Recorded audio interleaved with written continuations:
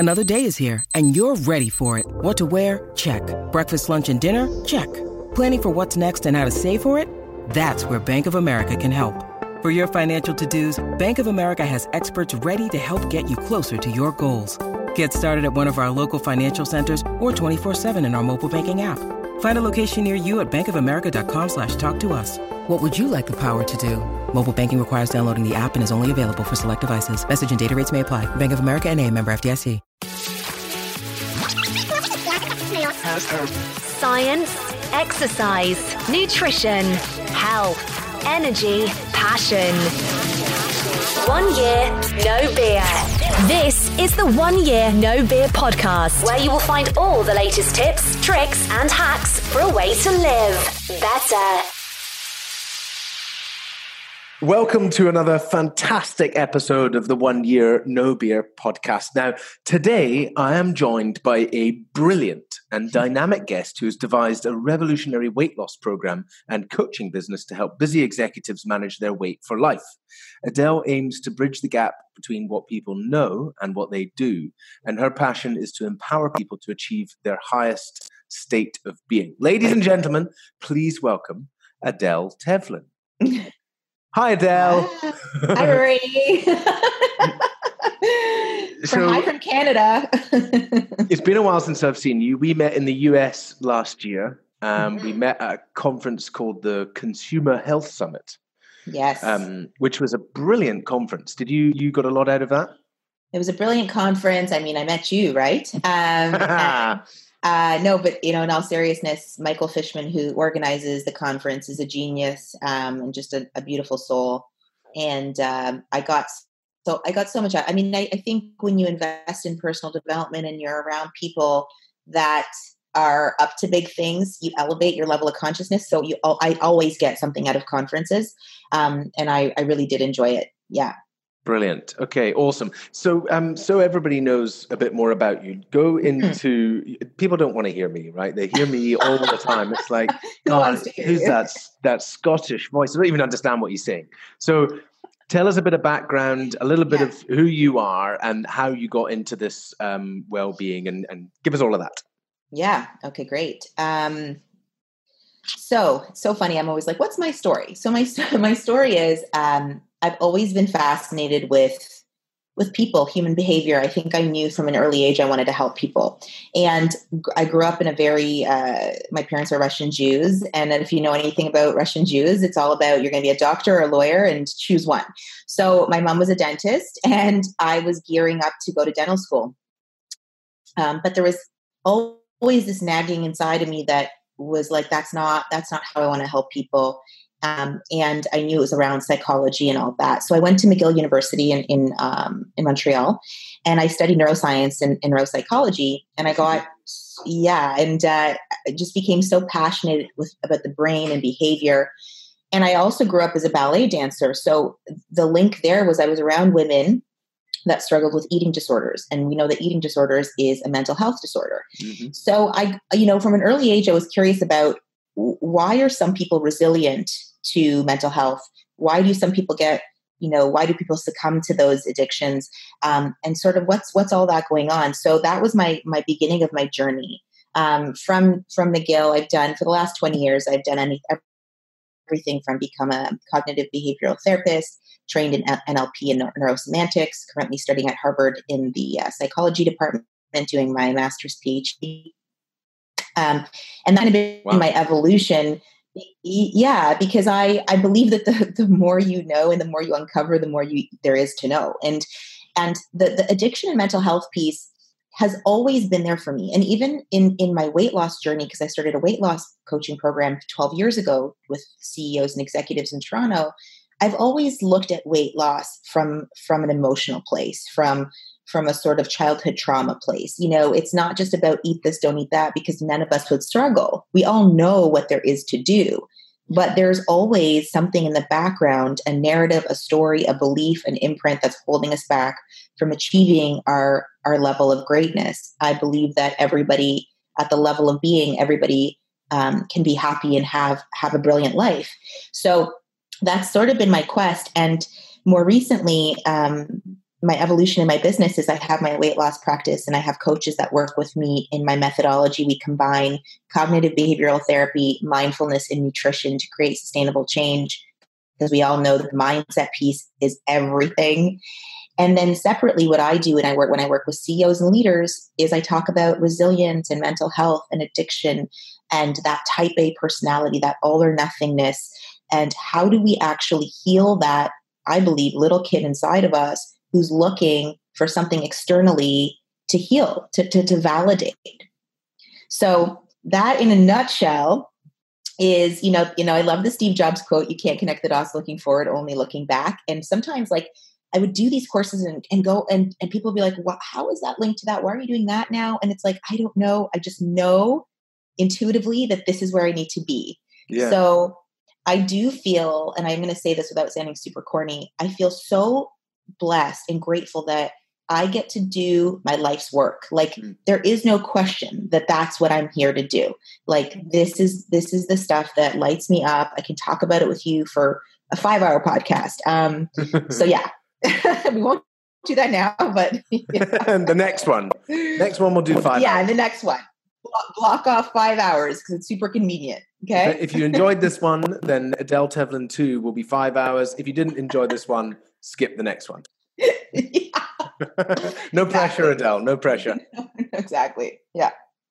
Amazing. That's awesome. So, talking specifically about weight loss, then, you talk about it being something childhood or something trying to unlock.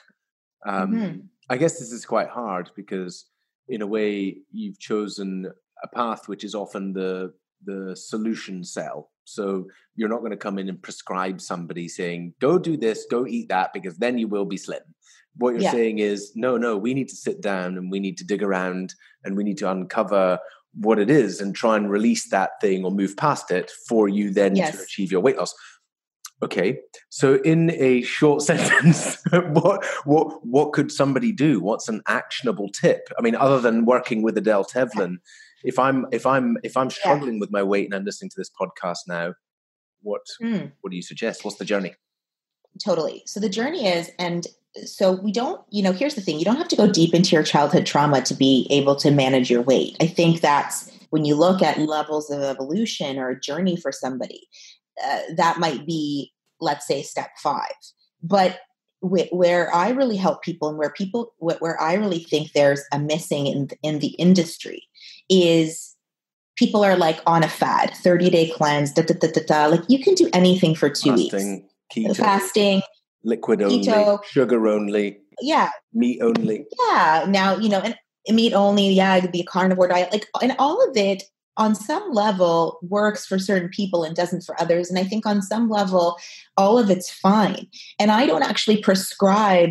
So this is the key. I don't prescribe to one methodology. I think there's paleo is good for some and keto's for other. I've recently cut out meat and I've been vegan since January. I've never felt better, have more energy than I did in my 20s. Not for everybody.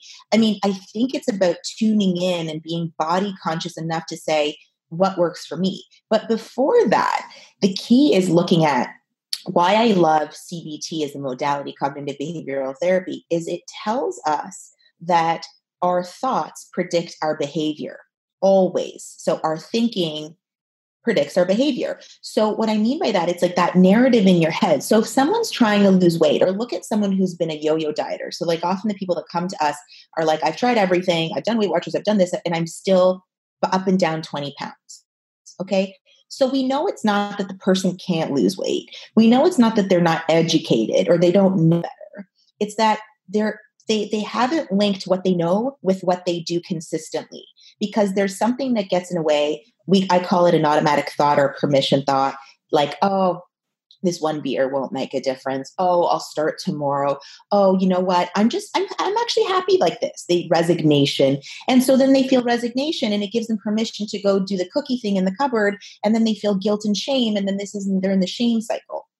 So where I work with people is put the diet aside for a minute. Like you can Google what's a good diet. You don't need to work with a health practitioner at this point to really know. There's so much information out there.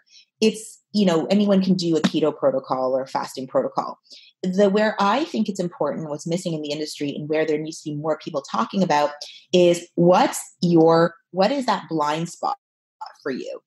What is that thing? What is that situation or person or feeling that triggers you to go do the behavior? Okay. Because I believe, let's say your behavior is that every night after work, a lot of my CEO clients, they won't eat a lot in a day. They might come home and then they're ravenous and because their stress is high all day. They come home, their cortisol drops, their parasympathetic system kicks in and they get hungry. And then they eat everything in the cupboard. They have no control. Oh yeah, I do. That's a huge pattern. I see it all the time. So let's say you're good all day, you're doing keto and paleo and you went to the gym that morning, but every night between 7 and 10, you binge. Who gives a shit that you're doing keto if you're binging every night? Yeah. That's why you're 20 you're fooling pounds yourself. overweight. Yeah. You're fooling yourself. So I always say to people, to answer your question, if people could take one thing from me today, because I'm always about giving as much value as possible, is look at that one time of day that you're super triggered to eat or to drink and ask yourself some questions like, what's going on? What are the thoughts in my head? Am I stressed about something? What's the narrative? Is there a specific person that stresses me out? Maybe it's when I go to cocktail parties. Maybe it's when I'm with my husband and we're fighting or my kids are annoying me or whatever. Look beyond the food, okay? And look at the behavior and look at the pattern. Does that make sense? It does. Okay. So, because we're on actionable tips, looking at this, so I've written down some ideas of when this behavior happens. Mm-hmm. So as an example for me, and specifically on weight loss, I mean, just for the sake of everybody listening, I'm in fairly good shape, but I would definitely like to lose some more weight. So, hey, weight loss works for me. So, it'll be the morning and I come in and the easiest, the trigger is really looking at the fridge and going, the hell, I can't be arsed to make any of that crap. I mean, that doesn't go with that. And I don't even know what any of that stuff is. So where's the easiest stuff? Bread. There you go. Thank you. Peanut butter. Lovely job. That'll be the standard thing. So in terms of the time, I'm usually incredibly busy and just trying to find something quick to eat. And so it usually is something, and then it could easily be something poor if it's good. It's the same thing with being out, right? You're just I need something quickly. What's the closest place? Go there, grab that. Yeah. Okay, so this is a perfect example. So I have two things to say about that because I can go on for days. I have some topics that I find I could just go after it for days. One is this whole racket that people have about time. I don't have time to eat healthy. Okay, so let's even explore that concept of time. What people don't understand is time is just another automatic thought. I don't have time because if you really think about it, if you planned a little in advance and said, you know what, I'm going to hard boil eggs for myself tonight before I go to bed so that those are ready in the morning, you've spent as much time as slopping peanut butter on a sandwich. But the problem is people it's true, but people aren't thinking a couple steps ahead. It's not true because it's 8 minutes to boil eggs and 3 minutes. But you've done it the night before. You've done it with other things, and then you wake up in the morning and they're ready. It's pretty close. It's pretty close. Yeah, or you blend you put protein powder in a smoothie and you blend that. So my point in saying it is it's not time consuming to eat well. It just requires to be 2 steps ahead of yourself and to think big picture. Like I always say to my clients, why are you surprised that you're going to be hungry at lunch? You know you're hungry at lunch every day, right? So why don't we think a couple steps ahead? It's a good question because that's me every day. Yeah, you're like, why are you surprised you need to sleep 8 hours a night? Like that kind of happens every day. So here's the good news. We live in a modern time that you can get healthy anywhere. You can literally go to McDonald's and get a salad. You can go to Tim Hortons, or that's a Canadian brand, and get like a keto thing now. We don't live 10 years ago. We don't live even 5 years ago. All this stuff is super accessible. What it requires is that the goal supersedes the thought. Like the commitment to losing weight has to be greater than the circumstances, because people ask me all the time, how do you, because for me, I work out every morning, I eat really well. To me, it's a priority. Like it's so much a priority that it's what I do in the morning before anything else happens, because the commitment supersedes everything else for me. I know that in order for me to be my best with my clients and out in the world, I actually have to practice what I preach and feel good.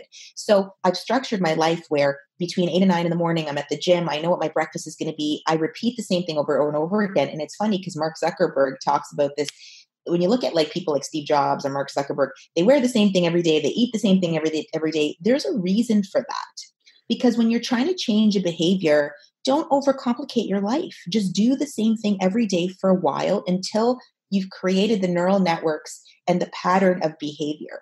So you know, Mike Tyson, he says, everyone's got a plan until they get punched in the face. Yeah, exactly. Well, I like to say everyone has a morning routine until they have kids. I have kids too.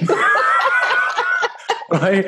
Sorry, because I don't know whether I'm going to be getting got up between 4 and 6:30, but I'm definitely going to get, and then you say, well, you need to move it early, and you're like, well, how early am I on? And there's all those things. Yeah. But then you could be saying it is just excuses. How much do you want that thing? So that's going to lead me back into this thing is, how do you want that thing more? Like, because the position is now, right? And even the pain is great, right? The pain of looking in the mirror and feeling fat, or the pain of being commented on, or not fitting into the dress or the trousers or whatever it is. That's great. The pain of how you feel after going down any addictive route, falling off the wagon and drinking all night. Those pains are great, yet they are not great enough that we make the small changes. Like you're saying, hey, it's only a small change. You just need a little bit of pre-planning. So what is it that stops us from doing that? And or how do we get a better, more powerful vision? Oh my goodness. What a great question. Thanks. I'm challenging you today. This is not a challenge. It's great. I mean, it's all the things that people need to think about. So let me speak to a couple things, because that's kind of a loaded question. So when you look at why are people not making the changes even though the pain is high? I would argue and say that the pain isn't high enough for some people. They always say like you have to hit rock bottom in order to start recovery. And there's an actual reason for that. The way our brain and our limbic system and every aspect of our rational mind, it's like, unless the pain is high and is so high for the person that they're like, I am not doing this anymore, it's just not high enough. And we're pleasure-seeking animals, our reward centers is pleasure and geared for dopamine hits. So listen, it takes something to be like, I'm going to have this instant gratification or I'm going to wait. Most people have the instant gratification. So my thing to you is like, how high is the pain really? Or are you always going to choose the thing that's the path of least resistance? So that's part one. I would say, I don't know that the pain point is high enough. The other piece beyond that is, and this is the part that, we were kind of talking about before we started recording, is we all have a narrative or a set of beliefs. I call them imprints. They're imprints and they're not beliefs. And the distinction is beliefs are superficial. Imprints are encoded in our cellular DNA. They're passed on to us from our mom and our dad, consciously or subconsciously. Imprints sound like I'm not good enough. I'm not worthy enough. There must be something wrong with me. Life's a struggle. I have to protect myself. I'm not safe, etc. We develop these imprints between 0 and 7 years of age when our brain is in theta wave state. And we're literally subconsciously, we're primed to take every information as a meaning-making machine, okay? Because we don't have our prefrontal cortex. So we're literally like mom and dad say things to us or do things around us, and we interpret the world around us like it's fact. So if you have an imprint called, I'm not worthy, I'm not good enough, there must be something wrong with me. Those are the people, and that dominates. I find in practice that those are often the people that struggle with their weight or addiction because inherently they feel they're flawed. And they validate that flawedness by virtue of doing behavior that they know is destructive.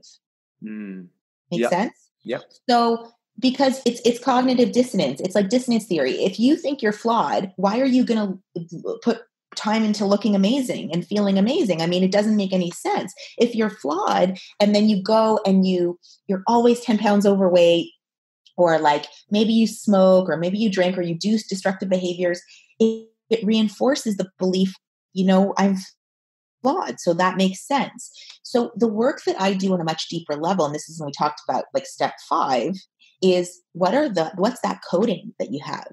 And I have a process by which I take people through to discover their imprints. And we can talk more about that too. And then from there, there's healing work that needs to be done. There's almost this rewiring of belief, because you believe that to be so true. Like it's part of your identity, like identity is stable. And identity is not stable. We already know this. Identity can change. So if you believe I'm not good enough, which is super arbitrary, why don't you believe I'm whole, perfect, and complete as I am? I accept my humanity. Yes, I'm flawed. I accept my humanity. So that's a little bit of like the work where, if you're constantly struggling with 10 or 15 pounds and you've tried everything and sort of like it's working, but you're still in this, it's probably, it's probably because at the core, there's this imprint or belief or coding, like there's something wrong with me. I'm not good enough. And I know a lot of CEOs who are super successful that have, I'm not good enough. Yeah. That makes sense. And that's why I'm certain that is me all over. Yeah. I mean, and here's the thing, like we all, even if you have a charmed life or you had a charmed childhood, you still have trauma. And trauma doesn't mean you were sexually violated or abused. I grew up in a very, very nice, loving family. But trauma looks like, my parents sent me to live. They're Russian immigrants. They came to Canada from Russia in the late 70s, where they were oppressed because they were Jews. They had to leave. And so when they came here with no money. And my mom was in dental school and all this crazy stuff. So they sent me, as most immigrant parents do, to live with my grandparents in a different country in the US. Wow. Okay. I was like 1.5. So listen, I'm not blaming my parents for making that decision consciously right now, but I have an imprint maybe that's like, there's something wrong with me. My parents didn't want me. Make sense? They didn't do anything wrong. So you got to get that your circumstances in your childhood have a huge, huge weight on how you shape your identity later on life. And so it's not because something bad happened to me and I think my parents did exactly what and I would maybe do. It's just that when you're 2, you interpret it like, where's mom and dad? Yeah. I'm on my own here, right? So I'm on my own. Look at this as an imprint, which is one of mine. I'm on my own. Okay. Well, then I was single for most of my life, had a child, became a single mother. And it's like it evidence about I'm on my own. Evidence. And only in healing and doing the healing work for the last several years, I just told you I recently got engaged. That was only possible. Yeah. It's only possible because of the work I've done, because I had this belief that I'm better off on my own. Yeah.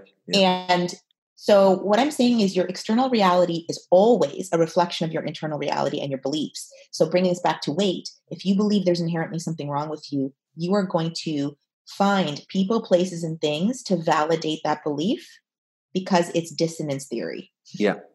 So you mentioned about, and following on from that, we'll come back to the discover your imprints bit. But if weight loss is something that I or you or anyone listening is struggling with, then you mentioned CBT a few times. It'd be, I'm guessing to contact a good CBT practitioner or a counselor or a coach or somebody like that. Is that what you would recommend so that you could start working on some of these? Yes. Pieces in the background? I think CBT, I think CBT is one of the most powerful psychological modalities that there is right now and statistically, like the research shows that people that use CBT as a modality get better results when dealing with anxiety, depression, suicide, OCD, addiction. And do you want me to tell you why? Is that sort of where this is? Okay. I don't want to interview you. So here's the thing. So why I love CBT is when you think about therapeutic modalities, oftentimes we think about psychotherapy, which is also great. And psychotherapy spends a lot of time in the past, like your childhood. which is great. I think it's really important to know where you came from and why you've developed certain things. Why I love CBT is it's all action oriented. It's all about the future. It's all about, okay, great. We're here now. What are we going to do about it? Yeah. It's also really great and practical. By the way, I wish they should teach this in school to teenagers because it's really effective. It's practical because it has you really reframe your thinking and look at your thinking objectively, giving your thoughts evidence. So It's all evidence-based. It's not like I feel this or I feel that. It's like, no, give me evidence that supports this belief. So it really starts to teach people a tangible tool when they're going to go reach for that bag of chips or the peanut butter and jam, and they have that thought, I don't have time, or this is too complicated, or I can't do this. You actually have them say, okay, give me some evidence that you can't do this. Yeah. I love it. And CBT Third Wave CBT. Is that a US company or? No, that's what they're calling the new CBT. So that incorporates meditation and more positive psychology style, which is sort of like the new evolution of CBT. But awesome. I mean, our program 1 Year No Beer, what we're doing is heavily based on CBT. Lots of positive psychology, NLP, all of that good stuff. Best. So one of the things I was going to say, so we've talked a lot about weight loss, and now I want to drill down specifically into the A word. What's your A word? The addiction word. Now, when we mention addiction, is if you're out in the real world and you mention addiction, then people mostly think about the people over there. Those people over there are the ones that are on the street and homeless and whatever, right? So that's the box you put them in. And they completely disassociate from their reality that they're completely addicted to work or their smartphones or the games or the gambling or the porn or whatever it is, which is 100%. At the beginning end of the A word. We almost need to create a word which is not addiction, but the bit before. So... it's called addictive behavior. or negative habits or habits. I don't know, but so I guess the question is specifically here is what sort of things do you see as a common denominator across helping people? Whether you're at the early stage or you're more at the thick end in helping people with the A word addiction. So what's the question specifically? Like, what do I think is the cause of addiction, or what do people need to do? That's a great start. Let's start with the cause, and then let's go on to what do you think people need to do?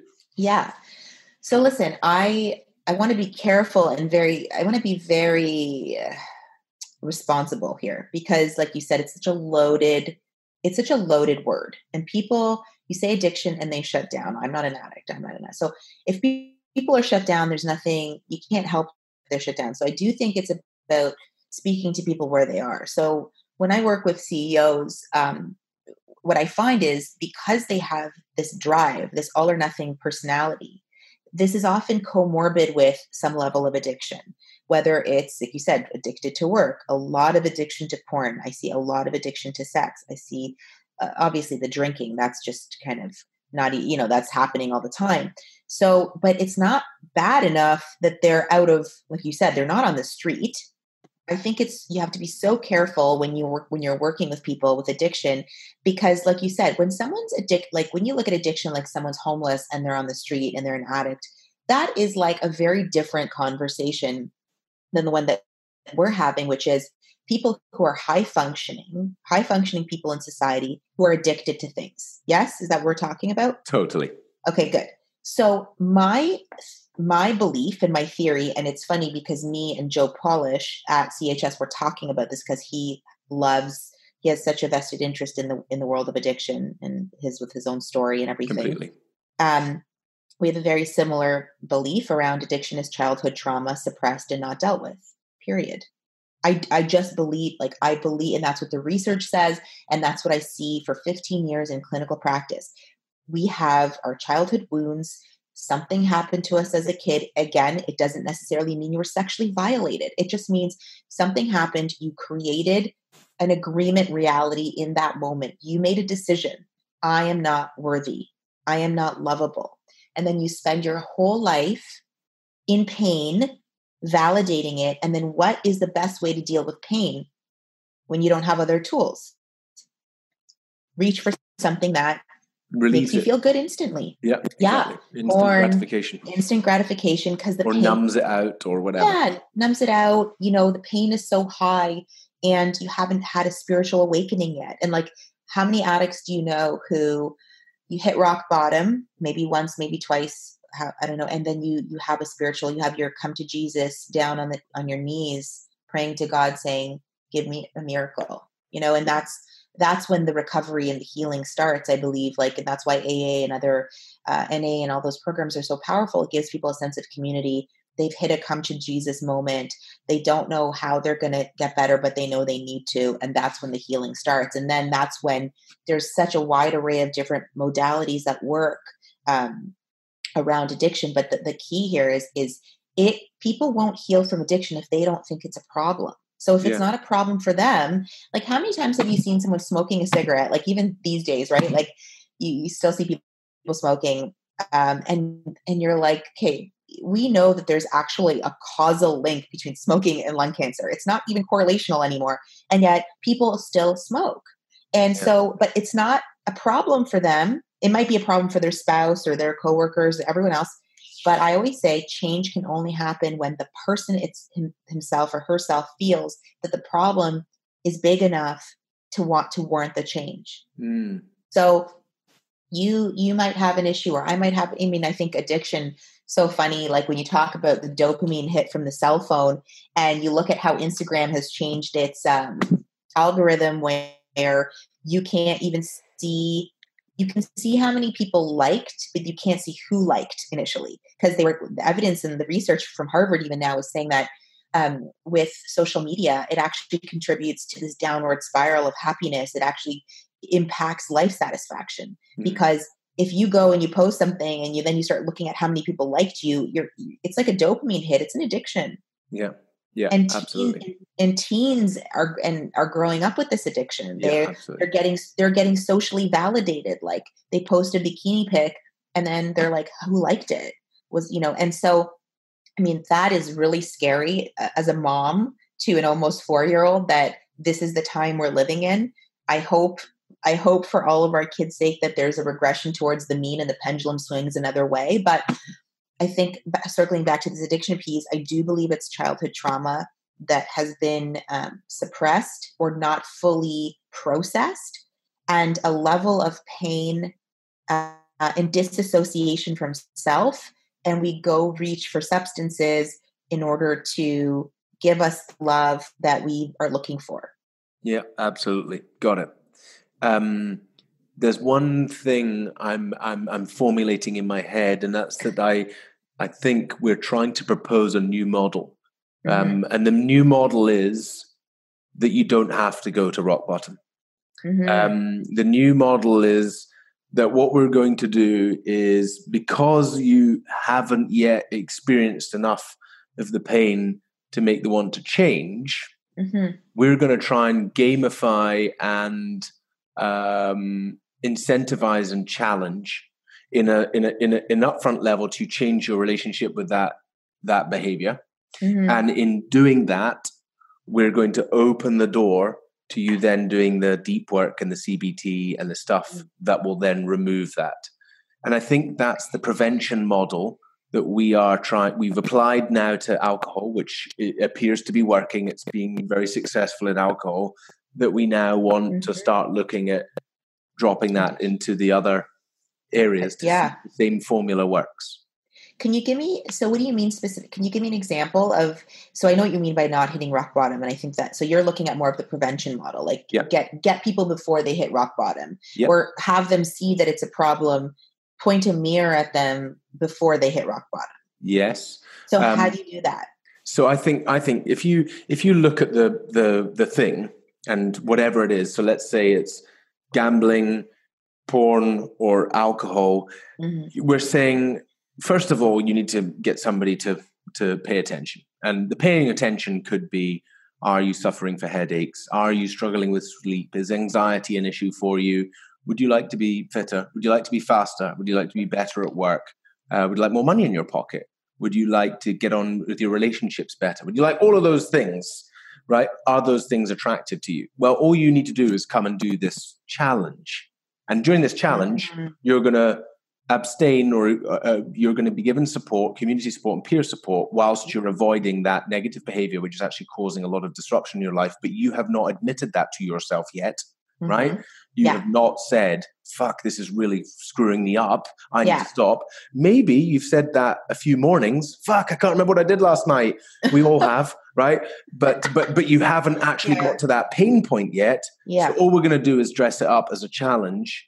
Meanwhile, while we've got your focus, because the big thing about when you start to remove a negative habit is that you build self-worth, you get a fulfilling cycle. People are like, wow, you're not doing that anymore. Well, when they're not, you don't go around telling people, hey, I'm not wanking anymore. Well, I did during my 30-day no masturbation challenge, and everyone just looked at me like, oh my God, you like, like I was like, why are we so stigmatized by these things?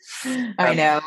It's hilarious. But anyway, So that's the proposal of the new model, and then we get people to focus on the key at the back.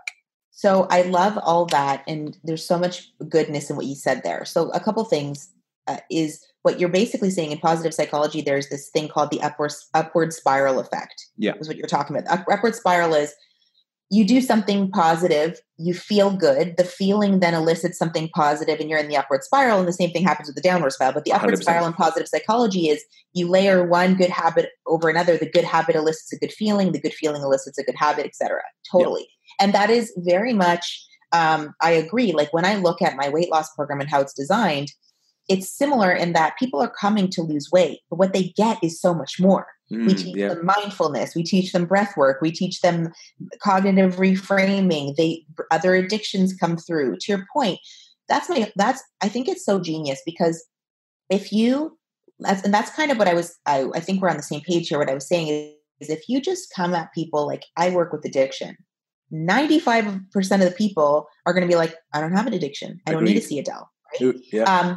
Right. But what they get in working with us or with you is you're going to discover the awareness and all those shadow sides of yourself.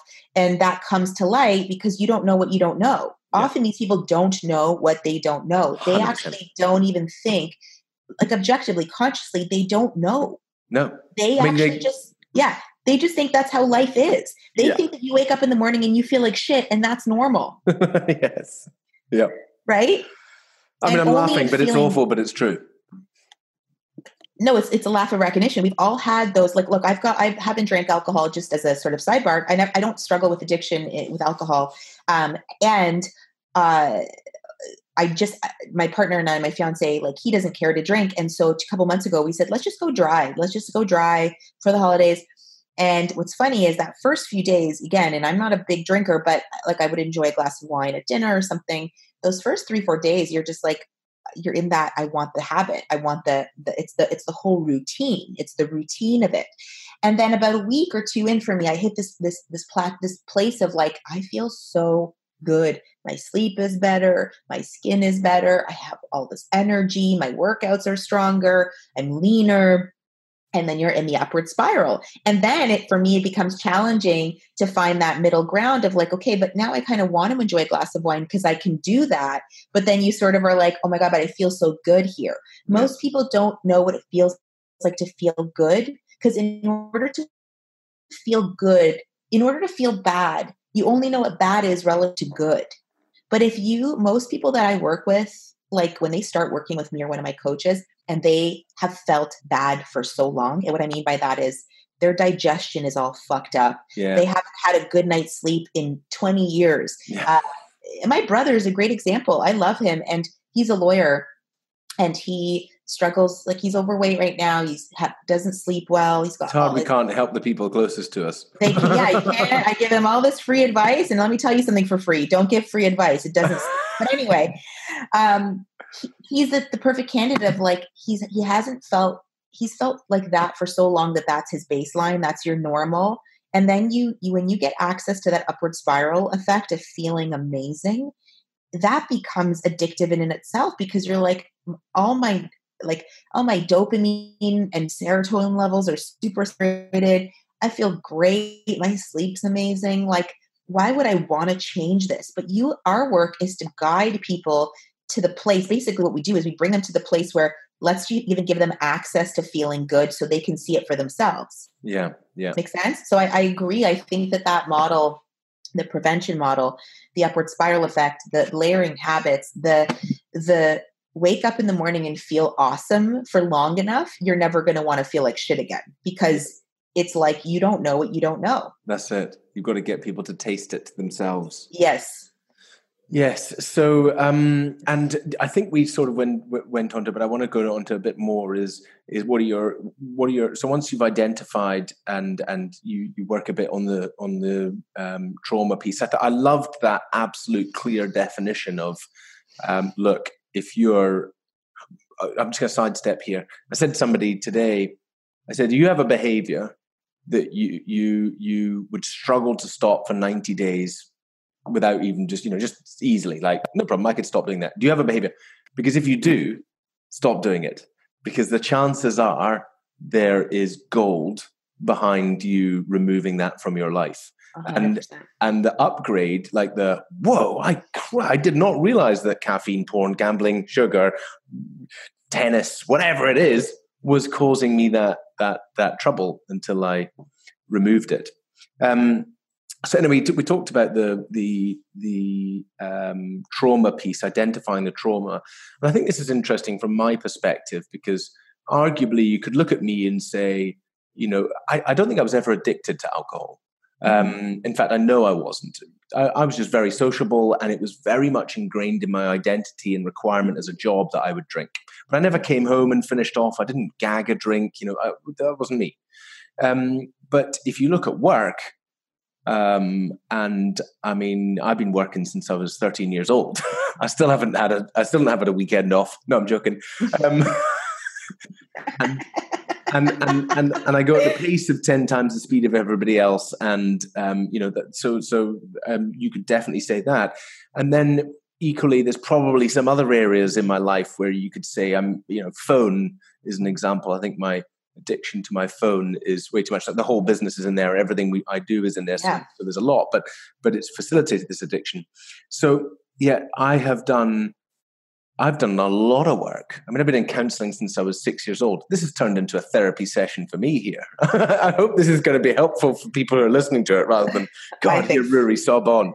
But so I've done counseling work since I was 6. I've done a lot of this. And I think the reality is I'm in the position now where I can help a lot of people because, like you said, I have done a huge amount of work on myself. I can go incredibly deep. I've uncovered stuff that happened, and they weren't sexual, just to be clear. But I've uncovered stuff in my past and childhood, and all these things that came up to the forefront through this work. Some through meditation, some through else. Great, but I'm still addicted to my phone, and I'm still a work addict. Yeah. And really, what is the difference? I mean, okay, society says that they're okay, so they're functioning stuff. But is there any difference? And I guess the last bit on here is there's part of me that doesn't want to get healed. Because if you were to say to me, Rory, if we really healed you, you wouldn't be building this business now. And I'm not going to change millions of lives. Yeah. And that would be a great sadness to the rest of the world. Okay. Pause, because that is freaking gold. And that's insight in and of itself. Okay. So I have so much to say about that. So you have so much to say about everything, Adele. Come on. Oh my God. Imagine I was like, I don't know what to say. You'd be like, do you have a fever? I'd be like, probably. So, no, I literally have a client I'm working with who this is an exact thing. So we have a belief, we've been conditioned to believe that success comes at a cost. There's always a cost associated, like work hard, you got to sacrifice this. Everything is something, a tit for tat. Okay. Let's say if I heal that part of myself, let's call it your drive or ambition, whatever label you've called it to make it okay, that I'm not going to be effective anymore in my leadership in the world. I think that's a bunch of fucking bullshit. Okay. And I'll tell you why. I get it, because that shadow side, you've done enough work where you can trick your ego to believe that shadow side of yourself is still working for you. Okay. But I believe that shadow side of yourself is still a limitation, and that if you healed that imprint and that wound, you would actually have access to helping people from a place of love and not from a place of fear, because our imprint technology is all fear-based conditioning. So you can build from ego. Look at Donald Trump. Look at leaders in the world who have built from ego. You know what I'm talking about. Lots of them. Just read Ego is the Enemy. Great. Yeah. So billionaires, a lot of people in the world have created amazing success. Steve Jobs. But at what cost? Cancer, loss of relationships, no joy and fulfillment, addiction, whatever. What I'm saying as a different model to look at, and this is the model I inherently believe, is heal your trauma, heal the world from a place of love, not from the shadow side of your ego. So this client that I've been working with for a few years is a CEO, massive guy, incredible guy. When we started working together, he said the same thing. I'm afraid you're going to make me too nice and I'm going to lose my edge. Yep. Okay. Struggled with all kinds of addiction. I said, thank you for putting that so we can move that aside now, because that was the elephant in the room. If I lose my edge, like Rory, your thought is that drive, that like incessant need to do better, be better, to serve is still in the construct of the ego. The ego believes one at the expense of another. The concept of love and wholeness is that you can be whole, perfect, and complete, and you can come from love and you can heal yourself. And then only then can you truly resonate that and heal the world. I believe that. So this specific man I'm talking about, we've worked together for about a year, and he's worked through a lot of this childhood stuff and the addiction piece. And what do you know? More money in the business, better, healed the relationship with the wife that was going out, the kid, like healed the relationship with the kid. There's so much access that he got. And we laughed the other day because he said, remember when I said I thought you were going to make me too nice? And he's like, I was resenting the shit out of you because you were basically telling me that part of myself that I've known and loved and identified with, I had to get rid of that. So my invitation is to say, listen, this is just my theory, and it's not necessarily true or not true. And there's a lot of different ways to look at it. I, though, think that you can build from ego, but that always comes at a cost. Always. I don't know one example of someone that hasn't come at a cost. So why not explore this other model of healing yourself and here's the thing about when people that do a lot of work, and you're an example of that. And you said, like I said, I've done all this work and I'm still struggling with certain things, right? And I would say that when you've done a lot of work on yourself, and I say this in recognition because I've done this too, you can sometimes trick yourself. Like, you know how to the game, like you know how to play the game a little bit. The other piece is sometimes in your subconscious mind slowly releases new information. So just because you did this work a year ago doesn't mean it won't be different if you do it now. Does that make sense? Agreed. So I think that you're not stepping in the same river twice, and you're not the same person you were a year ago. You're not the same person you were 2 weeks ago. So my invitation is, I don't know, if you've tried something and it hasn't worked, try something else. Why do the same thing over and over again, expecting a different result?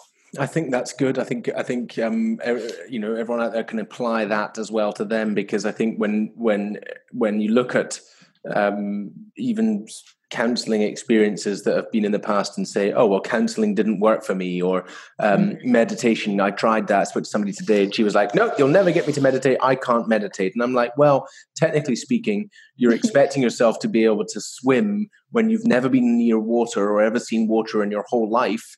And you're expecting to do 50 lengths on the get-go. That's never going to happen. Like, go into it, practice, you will get there. So having a different change or thinking about it again. And I think, so for me, there's a back to me again.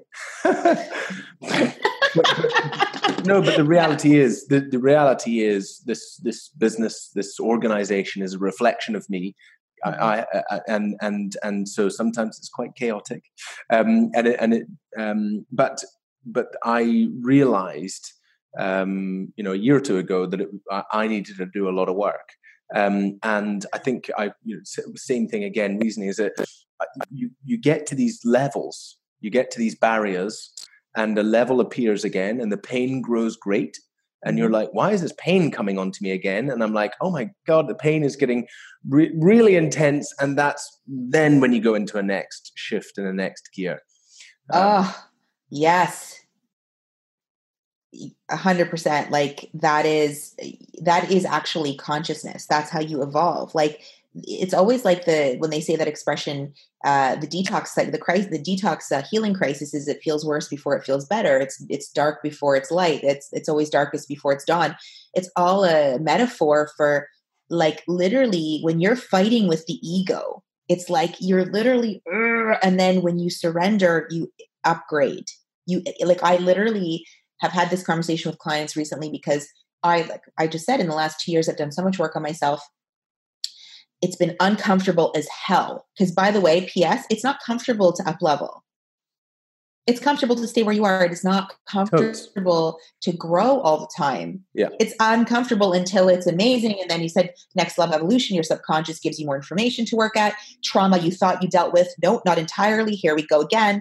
And when you resist it is when it persists and it's hard. But when you surrender and say, my reframe on that, and when I work with clients, I say, when you're feeling like the shit has hit the fan and you're in a breakdown, just surrender because the breakthrough comes after the breakdown. Just know you're in an up level. Like I had my own breakdown 2 weeks ago. I literally was like, I said to my fiance, I'm done, quit. He's like, wait, what? I said, I don't know. I'm just over it. Like I'm done. I don't want to grind. I'm done hustling. Like I'm done with all this shit. I just want to spend time with my son and go to my Pilates classes and just like go have coffee. I'm done. And I was confronted, my ego, like I was confronted. I'd done a lot of work. And then, Daphne said, what would you tell a client? And I said, the breakdown precedes the breakthrough. And what do you know, like a week or two later, something opened up for me. And so I think my point in saying that, what you said is like, as you expand and you grow, your subconscious gives you more information that it feels you're ready to receive because your subconscious mind wants to keep you safe and alive. It's not going to give you stuff that you can't handle. So there's comfort in that. There's comfort in knowing that as you evolve, just trust the process that you're getting information and insight that you need to up level. And that's why saying I've done therapy once, it didn't work doesn't make any sense. That doesn't even cognitively make sense because maybe you just didn't have access to what you needed. To the other point around meditation, I hated meditating. Like I remember I could barely sit still for 5 minutes in meditation, and now I do. You probably try to talk all the time.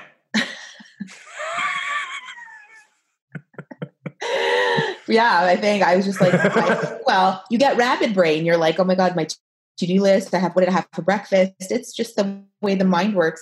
And now I can sit for two 20-minute sessions a day and all that kind of fun stuff. So I think catching people where they are in their journey and is so important. And I just basically said that because what you were saying about that consciousness and that like just feeling like sometimes you're just fighting against yourself. And I have clients say to me, when is this going to get easier? Like I thought I had reached that thing. And I said, I don't know anyone other than maybe the Dalai Lama who's reached that level of enlightenment. Like we're souls having a human experience here. So the soul and that level of self, it's an evolution and it takes time. So, having humility and saying, I'm just learning to have this access to the highest version of myself while I live here on earth. Yeah. And I think there is a consciousness and a paradigm shift towards that even in the personal development space right now. Absolutely. I can't believe I was just in a conversation where somebody else mentioned the Dalai Lama first. Yeah, that's funny. There you go. That's normally my mention when I tell everyone, I met the Dalai Lama. Did you? Yes. Oh my God. Yes. I had the chance to meet the Dalai Lama through 1 Year No Beer, and that's when I knew my purpose. That's why I knew what I was here for, and that then led me to hand in my notice as an oil broker and get fully into growing 1 Year No Beer. It's so profound. Always fantastic to chat to you, Adele, and we will definitely have another one. So we've got to schedule in a 5-hour one. I'll try not to talk so much about myself, but I think there's a real key takeaways there, and that is ultimately, if you're feeling that there's addiction, or even if it's just at the gentle end of that, the A word, where there's a behavior that you're struggling with, that looking at over 90 days, you think you would struggle not to do, then it's probably coming direct. In fact, it is coming from traumatic experience in your childhood. Doing the work on that, and there's multiple avenues, CBT, but meditating, CBT, combining those two is incredibly powerful. So, seek a CBT practitioner or somebody who can help you locally, or absolutely reach out to Adele, because she's awesome.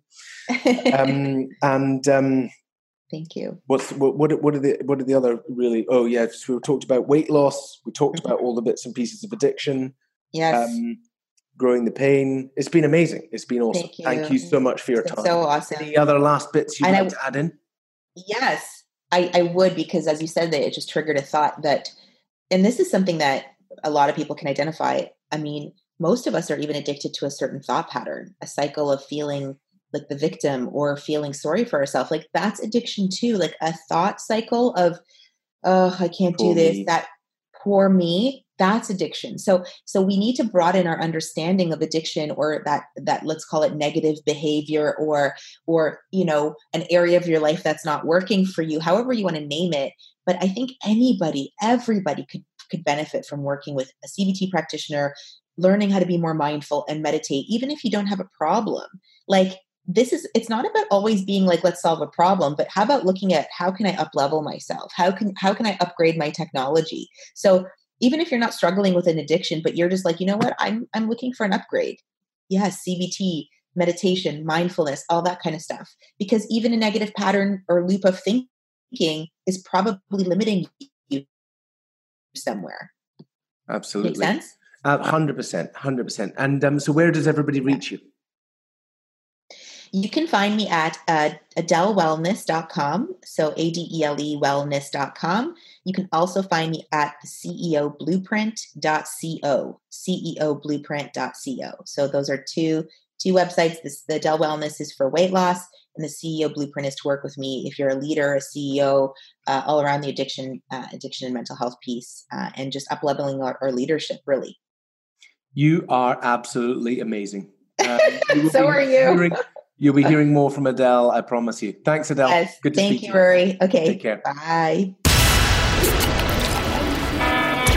Thanks for listening to the 1 Year No Beer podcast. For a full list of episodes and to join in the challenge yourself, head on over to oneyearnobeer.com. oneyearnobeer.com.